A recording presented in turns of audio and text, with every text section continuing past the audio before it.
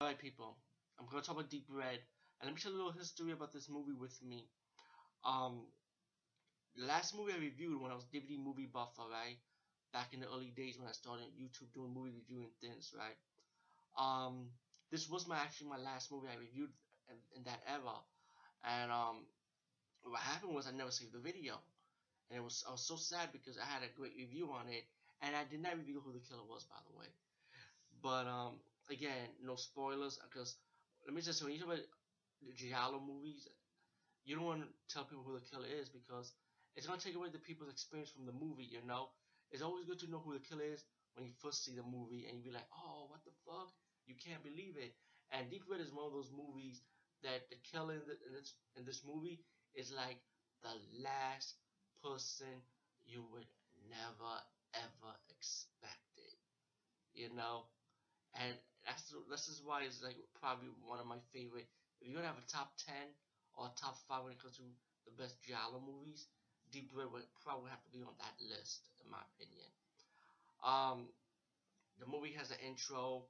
It's like somebody's getting killed, right?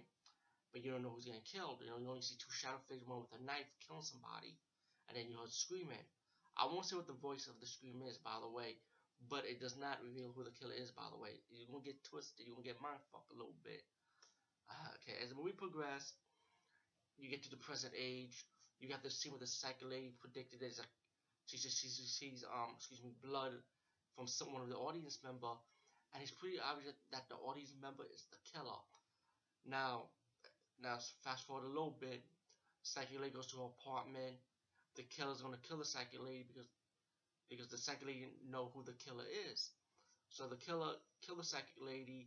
Meanwhile, you got this guy outside who lives in the building, and he's gonna run to the building to try and save the psychic lady because he saw the psychic lady getting killed by the window. Once he got into the apartment, it was too late. The lady's already dead. So the police comes over doing the investigation, and they try to find out what's going on. And guy who's like a pianist, he plays piano, he teaches music pretty much. Um, he's like he doesn't know he doesn't know like who the killer is pretty much. So as the movie fast forward, he ends up starting his own investigation to find out what's going on, who the killer is, with the help of the reporter. So the reporters end up jumping in because the reporter wants to get the story pretty much. So to fast forward again, the killers in this movie is pretty much going to kill anybody who knows who the killer is, or who gets in the way of the killer. And I'm sorry for saying it like that because I'm not trying to tell you who the killer is. I'm trying my best not to spoil it. Because again, I did 2 fucking takes in this review, and I reveal who the killer is. I'm trying not to do that. Of course, you don't want to do that. Like I said, it's a giallo. Um, and I like this movie so much because I like the plot, I like the twist, I like the chemistry between the lead actor and the female reporter, how they get along. Like at first they don't get along, but you can feel the chemistry when they end up getting along at the end of the movie. You know how they get used to, how they get comfortable with each other, pretty much. And I like that chemistry. It worked in this movie, and also I love the soundtrack, by the way. But anyway, while you got a cast of characters, and you know what I like about this movie? It doesn't make you feel like it doesn't give you that suspicion like, oh, that's the killer. This is the killer. Deep Red. That's how good this movie was because Deep Red is like, it doesn't show you who the killer is. Like it's hard to take a guess who the killer is. You won't even know.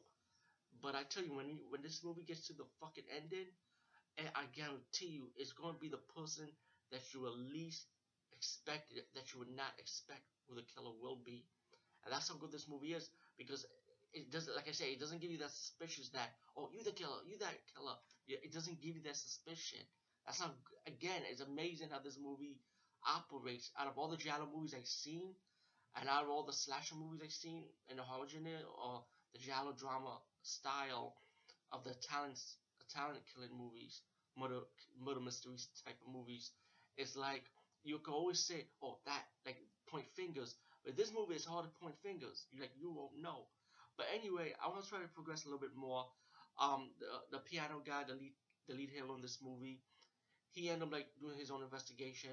he comes across this house and he starts breaking the wall down a little bit. He knows that one of the in the picture in the house that it was missing a window. He ends up finding like a dead body in the house. He ends up finding like a drawing in the house. It's pretty obvious that the killer probably drew what the killer saw, an image that the killer saw. Um, Again, I don't want to spoil too much, but when it gets to the grand finale, you are gonna be like, oh shit, what the fuck? Deep Red, just to fast forward now, Deep Red is a must see. You have to see this movie. I recommend it. I highly recommend it with confidence. Okay, I'm not saying that as an opinion. I'm not saying that if you have to or if you want to. I'm saying that you must see this movie. Like again, if you're a fan of like slasher or giallo or murder mystery or whodunit type of movies, Deep Red is going to deliver. Trust me. And you know what? I rented this movie on Netflix, so you can rent it on DVD. But I wish Netflix had it for streaming so you could check it out. But anyway, guys, peace. See you later.